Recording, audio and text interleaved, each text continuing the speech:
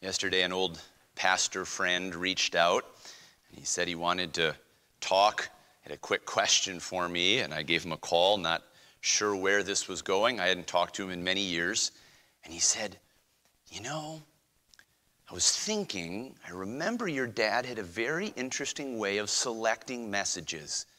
How did he pick the messages that he was going to preach? Well, if you were attending Straight Gate for years and heard my father preach, you know that he would select his messages for each week's sermon from the previous week's Old Testament reading and New Testament reading. So I explained a little bit of that to him.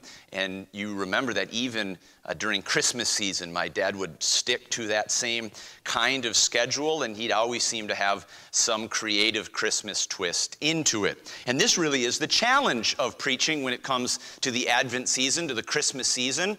We have the room beautifully decorated with Christmas decorations, and we're singing Christmas hymns. And always, as I prepare for the Christmas season, the question says, especially if we're on a series like we are now, should we keep on going or should we call time out?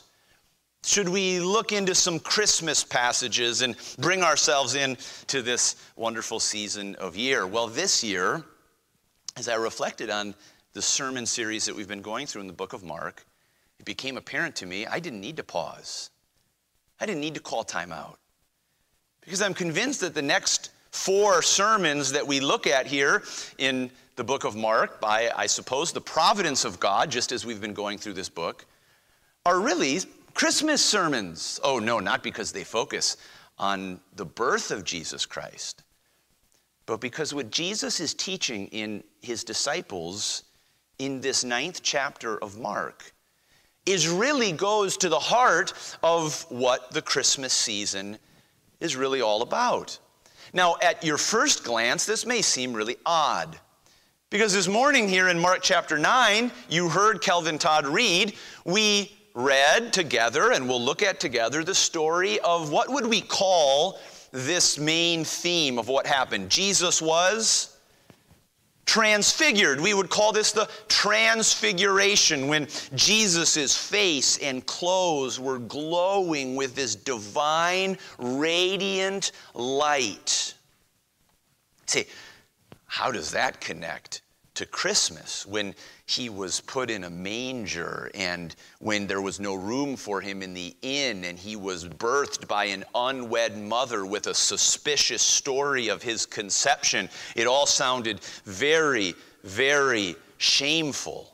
How could that connect to his transfiguration? Well, let's get into that this morning with a message I'm going to call simply the Son Transfigured.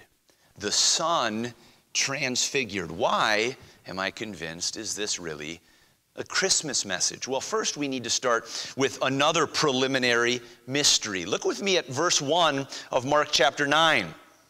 We read this last week. We didn't spend a lot of time understanding it. And he said unto them, Jesus that is, verily I say unto you that there be some of them that stand here.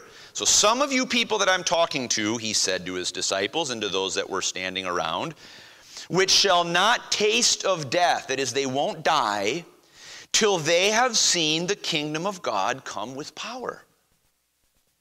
Now, where are we in context? Remember, Jesus is taking his disciples to Caesarea Philippi, a very northern area that would be in modern-day Syria. And Jesus is teaching things to them during this special time that he has just with them.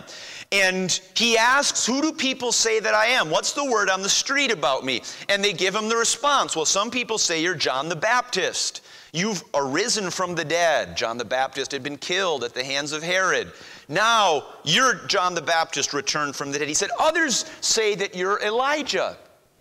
And we looked at again several weeks ago the idea that Elijah, the priests had known, and the scribes had known the Old Testament prophecy that before the Messiah's final judgment of all things, Elijah would come. The great Old Testament prophet would one day arise again and set things right in preparation for the Messiah. And so these people were saying, well, Jesus is in the prophetic line. He's in the messianic line. This is a big deal.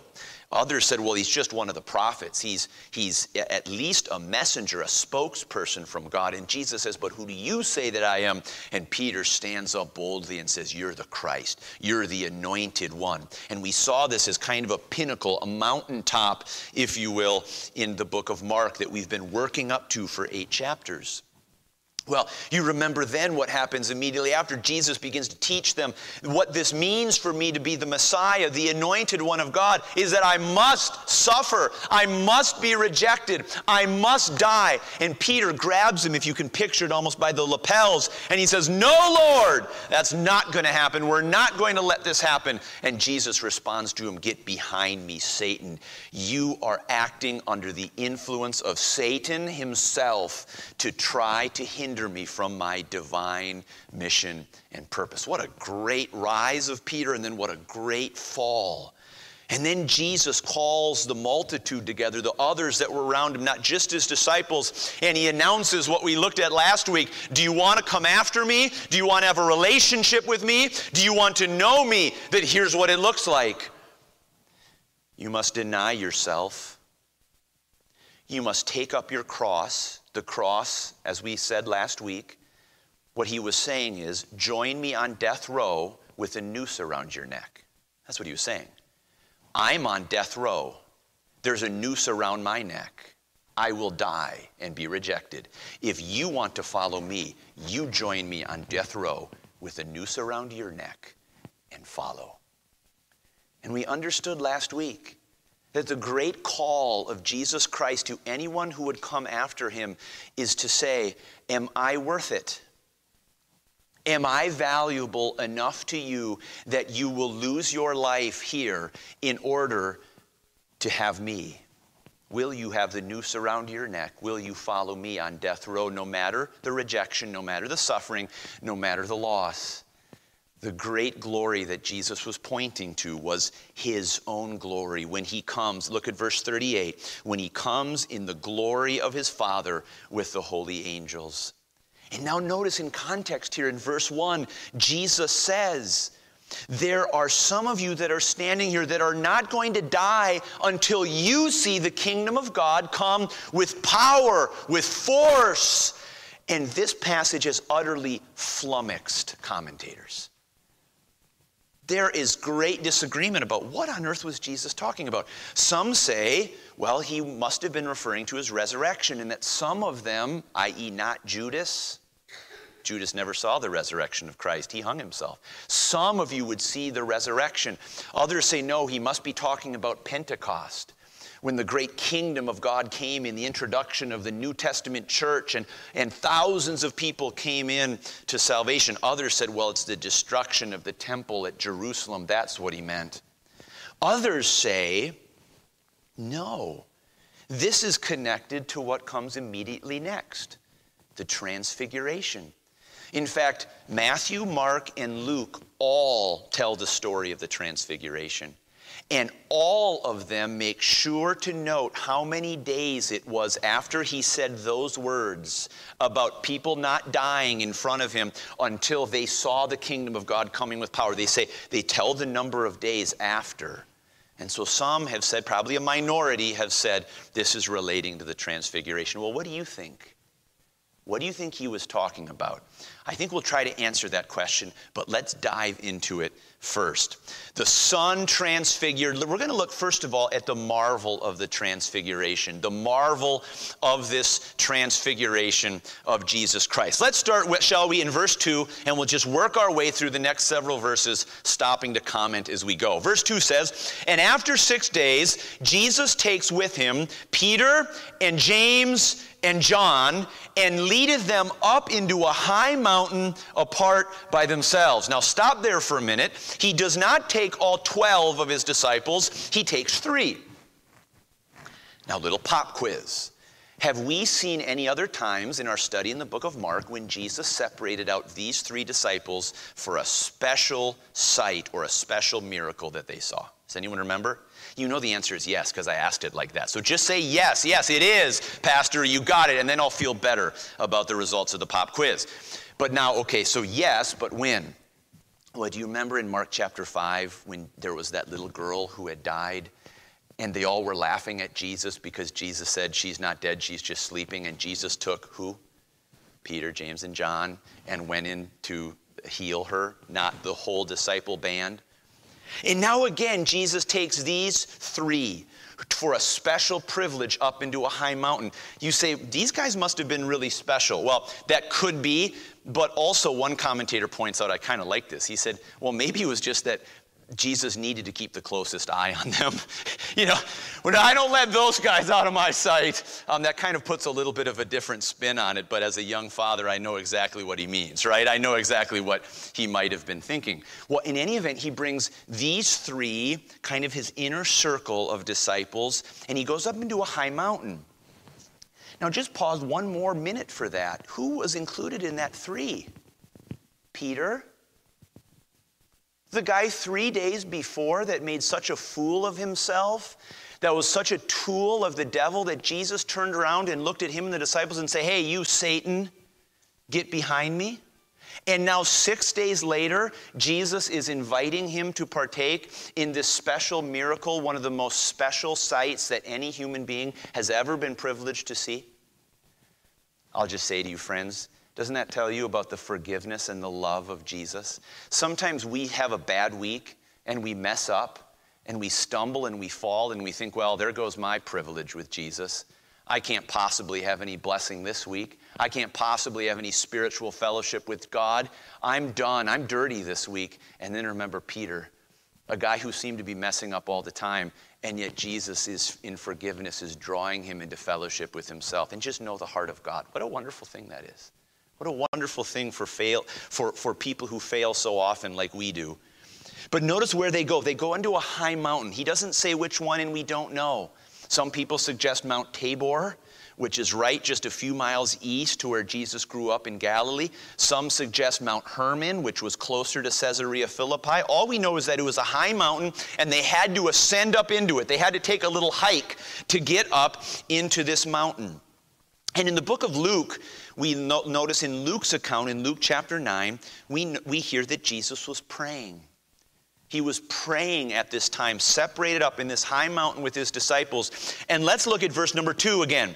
And he was transfigured before them. Transfigured. We don't use that word very often. The transfiguration. Well, the Greek word here that is used, and I'm going to say it because you're probably going to understand what it means. The Greek word is metamorphao. You think you got an idea of what that word means? You know what English word that we get from that? Metamorphosis. Like a butterfly. A butterfly has metamorphosis. That is, it goes from one form, a caterpillar, to another form, a butterfly. And the idea is that word of morphe. Metamorphe. Morphe is form. Meta means to change the form. So you go from one form to another. The idea here is that his figure, his form, was changed in front of them. And now we go along to learn about what that was. Matthew 17 tells us that in this transfiguration, when this metamorphosis, his face began shining like the sun. I don't even know how any of us could picture that, right? But you can just imagine a human being with a face that suddenly emitted such a radiant brightness that you'd have to squint to look at it. That's what happened. Now let's look at what Mark tells us happened. And his raiment, his clothing became shining, exceeding white as snow. Now listen to this. So as no fuller on earth can white them. What on earth is a fuller? He's really just literally saying a fuller is a launderer.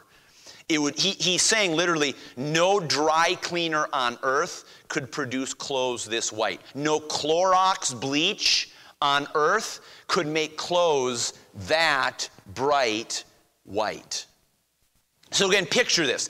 You're there with these three disciples, and you see Jesus' face change from the normal human complexion to suddenly radiating light like it's the sun. And then his clothes become so glistening white that they're just radiating whiteness, radiating brightness. And this is actually what they saw. This is transfiguration. This is metamorphosis.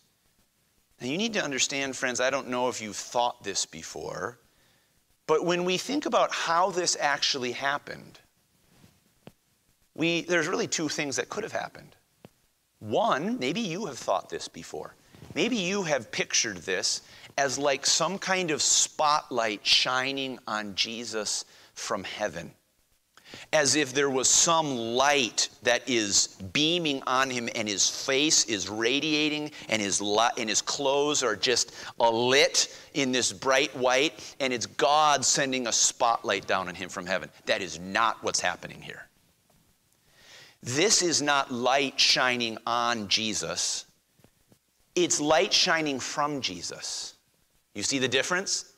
This is light that is radiating from him from the inside out. That's the idea of metamorphosis, the word that's used here. It's the change that is internal, the change in form that comes from you.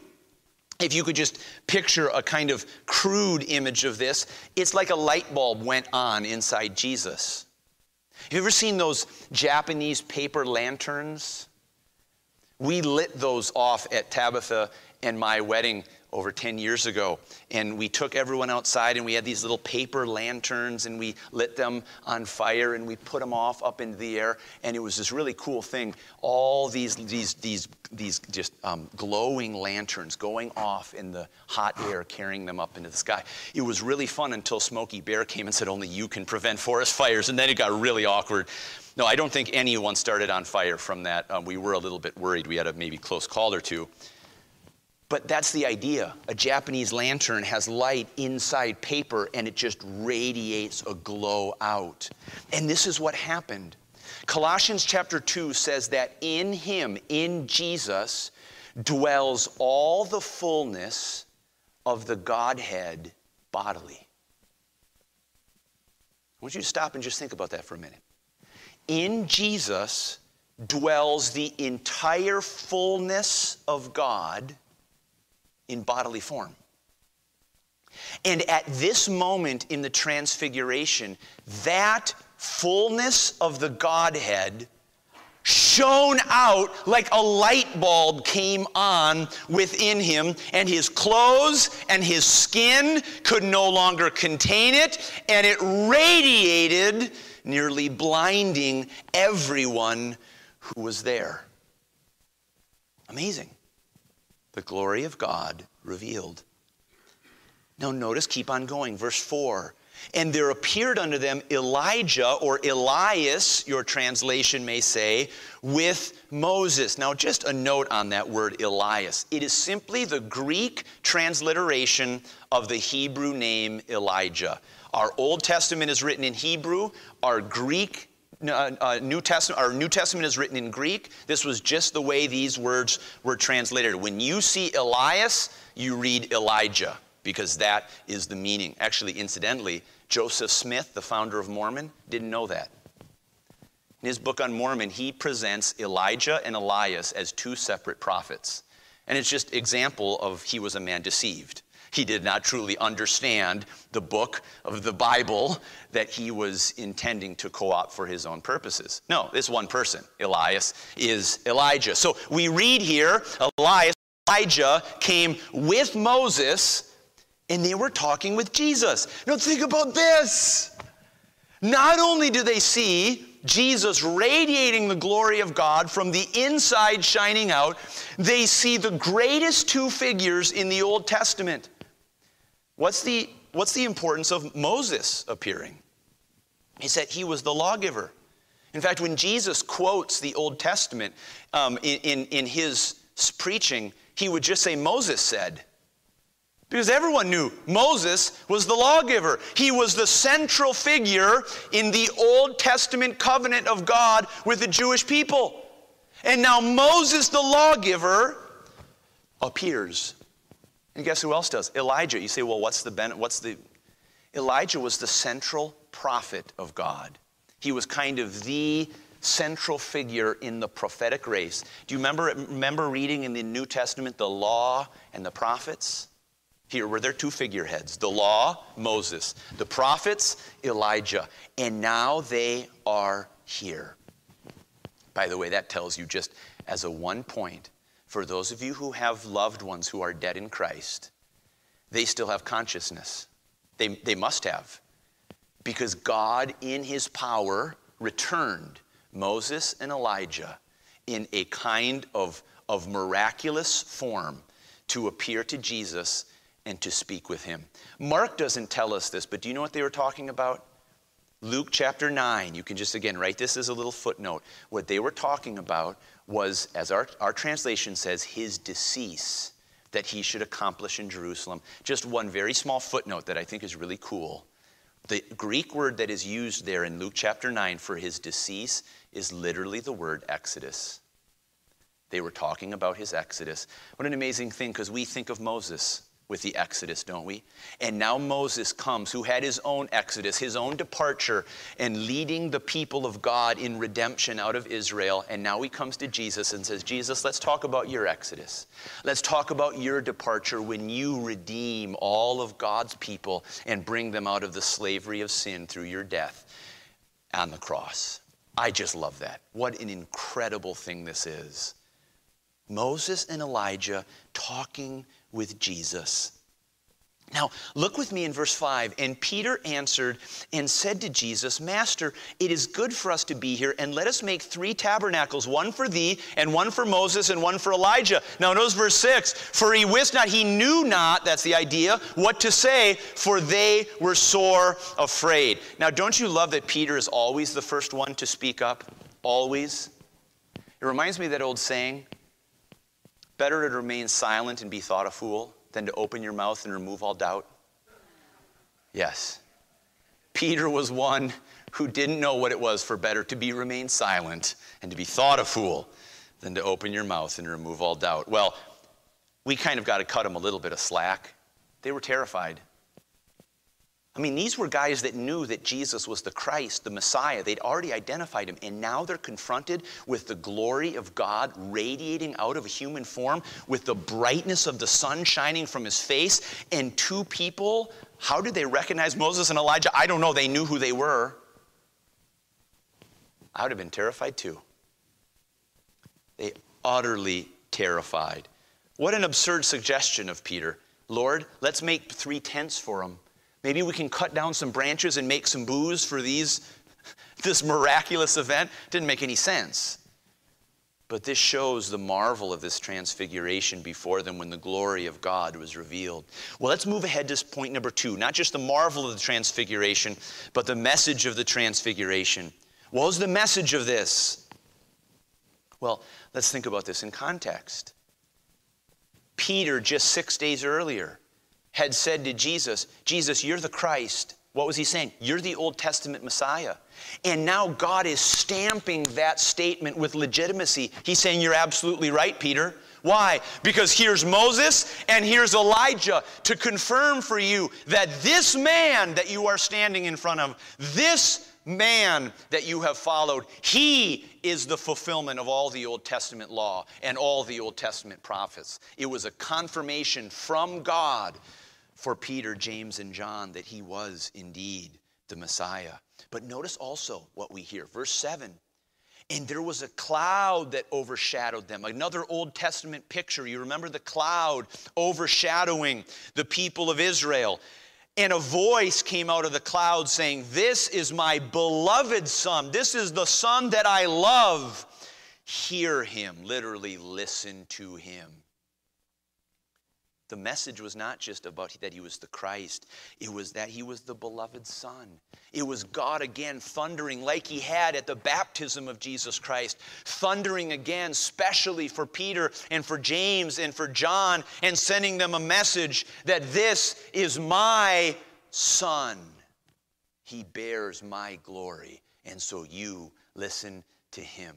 Friends, do you know what an influence this made on these disciples, these 3 who heard it? John chapter 1, listen to these words. And the Word was made flesh and dwelt among us, and we beheld his glory. What glory do you think he's talking about there? I think he's talking about this glory. We beheld his glory, listen to this, the glory as of the only begotten of the Father. Here's what he's saying. The glory that we saw could only come from the Son of God. It could only be one who bore the divine nature of God. In other words, God was confirming to them, he's not just my Messiah. He's not just the fulfillment of the prophecies of the Old Testament. He is my Son. He is God. But he was doing one other thing for them as well. I want you to just think for one moment what message they were to take in light of what Jesus had been telling them. I want you to turn over to 2 Peter with me, because we're going to hear the words of Peter himself, what he wrote, what he took from this event. Now, 2 Peter, if you flip past in your New Testament, past the book of Hebrews, past the book of James, past the book of 1 Peter, you'll get to 2 Peter. If you've gone to 1st, 2nd, or 3rd John, you've gone too far. Go back. The second epistle of Peter, and listen to this in chapter 1. Peter writes these words to the direction of the Holy Spirit, and he says, for we, in verse 16, for we have not followed cunningly devised fables. The idea is we haven't followed clever myths. We didn't make this up. When we made known unto you, we declared unto you the power and coming of our Lord Jesus Christ. The Lord is his place and position. He is Lord. Jesus is his name, his personal name. Christ is his status as the Messiah, as the anointed one of God. But listen to this, but were eyewitnesses of what? His majesty. If you were to go to England today, you would hear, perhaps when the king was there, we would say, how do you speak of those who have majesty? You speak of kings. We were eyewitnesses of his majesty. Why? For he received from God the Father honor and glory when there came such a voice to him from the excellent glory, this is my beloved Son in whom I am well pleased. And this voice which came from heaven, we heard, Peter saying, I heard it myself when we were with him in the holy mount. You say, what are you getting at? I'm getting at this. That God was revealing to them not only that Jesus was the Christ, the Messiah. He was not only revealing and confirming to them that Jesus was the very Son of God, bearing the nature of God. He was revealing again to them that he was the King in God's kingdom with power. Remember where we started this morning? Some of you will not taste of death till you see the kingdom of God come with power. And now Peter sees the glory of God radiating from Peter. And this is my beloved Son in whom I am well pleased. And he said, we saw the majesty of the King coming with power. My opinion is just my opinion. The Bible doesn't tell us clearly. I think Jesus was talking about the transfiguration. I think he was revealing to them the majesty of the kingdom of God with a little glimpse here on earth that those special three came into. So we see the marvel of the transfiguration. We see the message of the transfiguration. And then finally, we see the mystery of the transfiguration. Will you look at this with me? Verse number 9, and as they came down from the mountain, he charged them that they should tell no man what things they had seen till the Son of Man were risen from the dead. What a mystery. They didn't even tell the other disciples. These three men kept this secret. This extraordinary transfiguration. Look at verse 10. And they kept that saying with themselves, questioning one with another what the rising from the dead should mean. What is it? What on earth is he talking about that he's going to rise from the dead? They sure didn't get all of it. Look at verse 11. Do you think they understood Jesus' messianic claim from this transfiguration? Of course they did. Look, verse 11. And they asked him, saying, why say the scribes that Elijah or Elias must first come? And he answered and told them, Elijah verily comes first. He is coming first and restores all things. And how it is written of the Son of Man that he must suffer many things and be set at naught. Literally, be put at contempt. Be put to shame. But I say unto you, that Elijah is indeed come, and they have done unto him whatsoever they listed. The idea listed there means desired, whatever they wanted, as it is written of him. You say, what's going on here? Jesus is answering their confusion. When they say, how is it that they say Elijah has to come first? Remember the Old Testament prophecy that Elijah would come? They said, we get it that you're the Messiah, but where's Elijah? And Jesus is saying, yep, that prophecy is true. And Elijah, in the spirit of Elijah, he's already come. Who was that? Matthew 17 makes clear that was John the Baptist. Jesus was bringing them this understanding of prophecy and saying, yes, someone has already come in that spirit of John the Baptist, of Elijah. It's John the Baptist. And they understood it. You say, what's the mystery? What's the mystery of the transfiguration? Friends, I'm convinced that the mystery of the transfiguration is the mystery of Christmas. Because I want you to come into this remarkable miracle together. Jesus' face radiating, his clothes revealing the glory of God shining out from his innermost being. And suddenly the cloud passes and the voice goes away. And what do they see? They see Jesus only. His face no longer radiated. His clothes no longer shone. Friends, do you know what the great marvel of the transfiguration is? It's not that Jesus' glory was revealed at the transfiguration. The marvel of the transfiguration to me is that it was concealed at all other times. The marvel of the transfiguration is not that at one particular day the glory of God emanated shining from him. The more amazing thing to me is that he kept it covered for the rest of his life. The amazing thing to me is not that 3 people got to see the glory of Jesus Christ shining. The amazing thing is that no more got to see it. And that's why, to me, the marvel of the transfiguration is the marvel of this Christmas season. Friends, when we celebrate Christmas together, the amazing thing is not that there were angels in the heavens proclaiming the birth of Jesus Christ. What's amazing to me is that they weren't there every night he was here on earth. The amazing thing of Christmas to me is not that there was a star coming and shining a spotlight right over the place that where he was. What's amazing to me is that star didn't follow him around every day of his blessed existence here on earth. What's amazing to me is that not that wise men came from the east sometime after his birth to present to him the riches of mankind. What's amazing to me is that all of humanity weren't presenting him their riches every single day. Why? Because the glory of Christmas is not that the glory of God radiated. It's that the glory of God was concealed. In what was it concealed? It was concealed in the face of a helpless baby who was utterly unprotected to all the elements of the world. The glory of God was concealed in the form of an unwed mother with a scandalous story of conception that no one would have ever believed. Oh yeah, sure, an angel appeared to you and you got impregnated by the Spirit of God. Sure, we've heard that one before. It was a scandal that Mary was an unwed mother giving birth. The glory of God was concealed in that the inn was full and the Son of God would be born where animals fed. The glory of God was concealed in that in grinding poverty, Joseph and Mary brought a child into the world.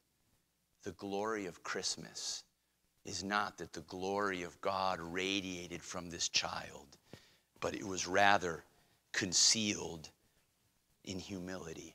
You see what's going on in our Christmas story. Philippians 2 says, of Jesus, who being in the morphe of God, metamorphe, in the morphe of God, in the form of God, thought it not robbery to be equal with God, but made himself of no reputation, literally emptied himself, and took upon him the morphe of a servant.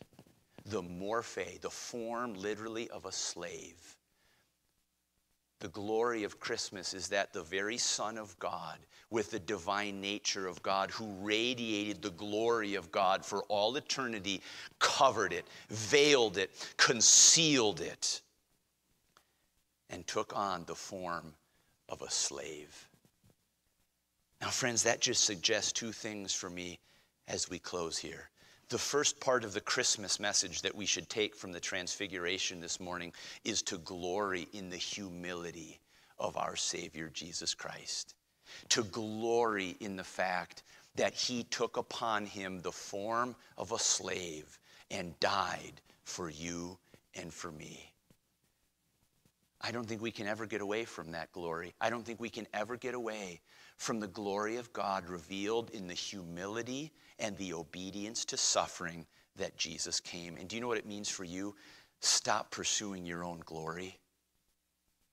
If Jesus concealed the glory of God to humble himself and empty himself for you, it shows me that the Christian life is about humbling myself and emptying myself for him and for others.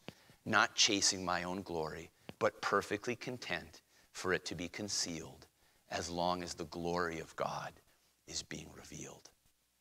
But there's another thing here that we can't miss when we come to this Christmas season. Oh, it's easy to look at that humble face of that baby in the manger, to think of the pictures of Jesus, a humble carpenter going about his day in Galilee, and we sometimes forget that the story of Christmas is ultimately still the story of transfiguration. Because that passage we just read, that I just quoted for you, who being in the morphe of God, thought it not robbery to be equal with God, but made himself of no reputation, emptied himself, and took upon him the morphe of a servant, and was made in the likeness of men, and being found in fashion as a man, he humbled himself, and became obedient unto death, even the death of the cross. Wherefore God also hath highly exalted him, and given him a name that is above every name, that at the name of Jesus every knee should bow, and every tongue should confess that Jesus Christ is Lord, to the glory of God the Father. The story of the Transfiguration is that his disciples just got a sneak peek. What had been concealed was revealed only for a short period of time and only to a select few. But my friend, that glory of God in the face of Jesus Christ will be unveiled completely for all eternity. And every knee will bow before it. And every tongue will confess that yes, he is Lord. So this Christmas season, I invite all of us, kneel before the humility of Jesus Christ to conceal the glory of God in the most humble of forms. But don't forget to kneel before the one whose glory you will see in full display, completely unveiled, and for whom that glory will be on display for all eternity. Friend, the story of the Transfiguration is the story of Christmas. May it be your story this month as well.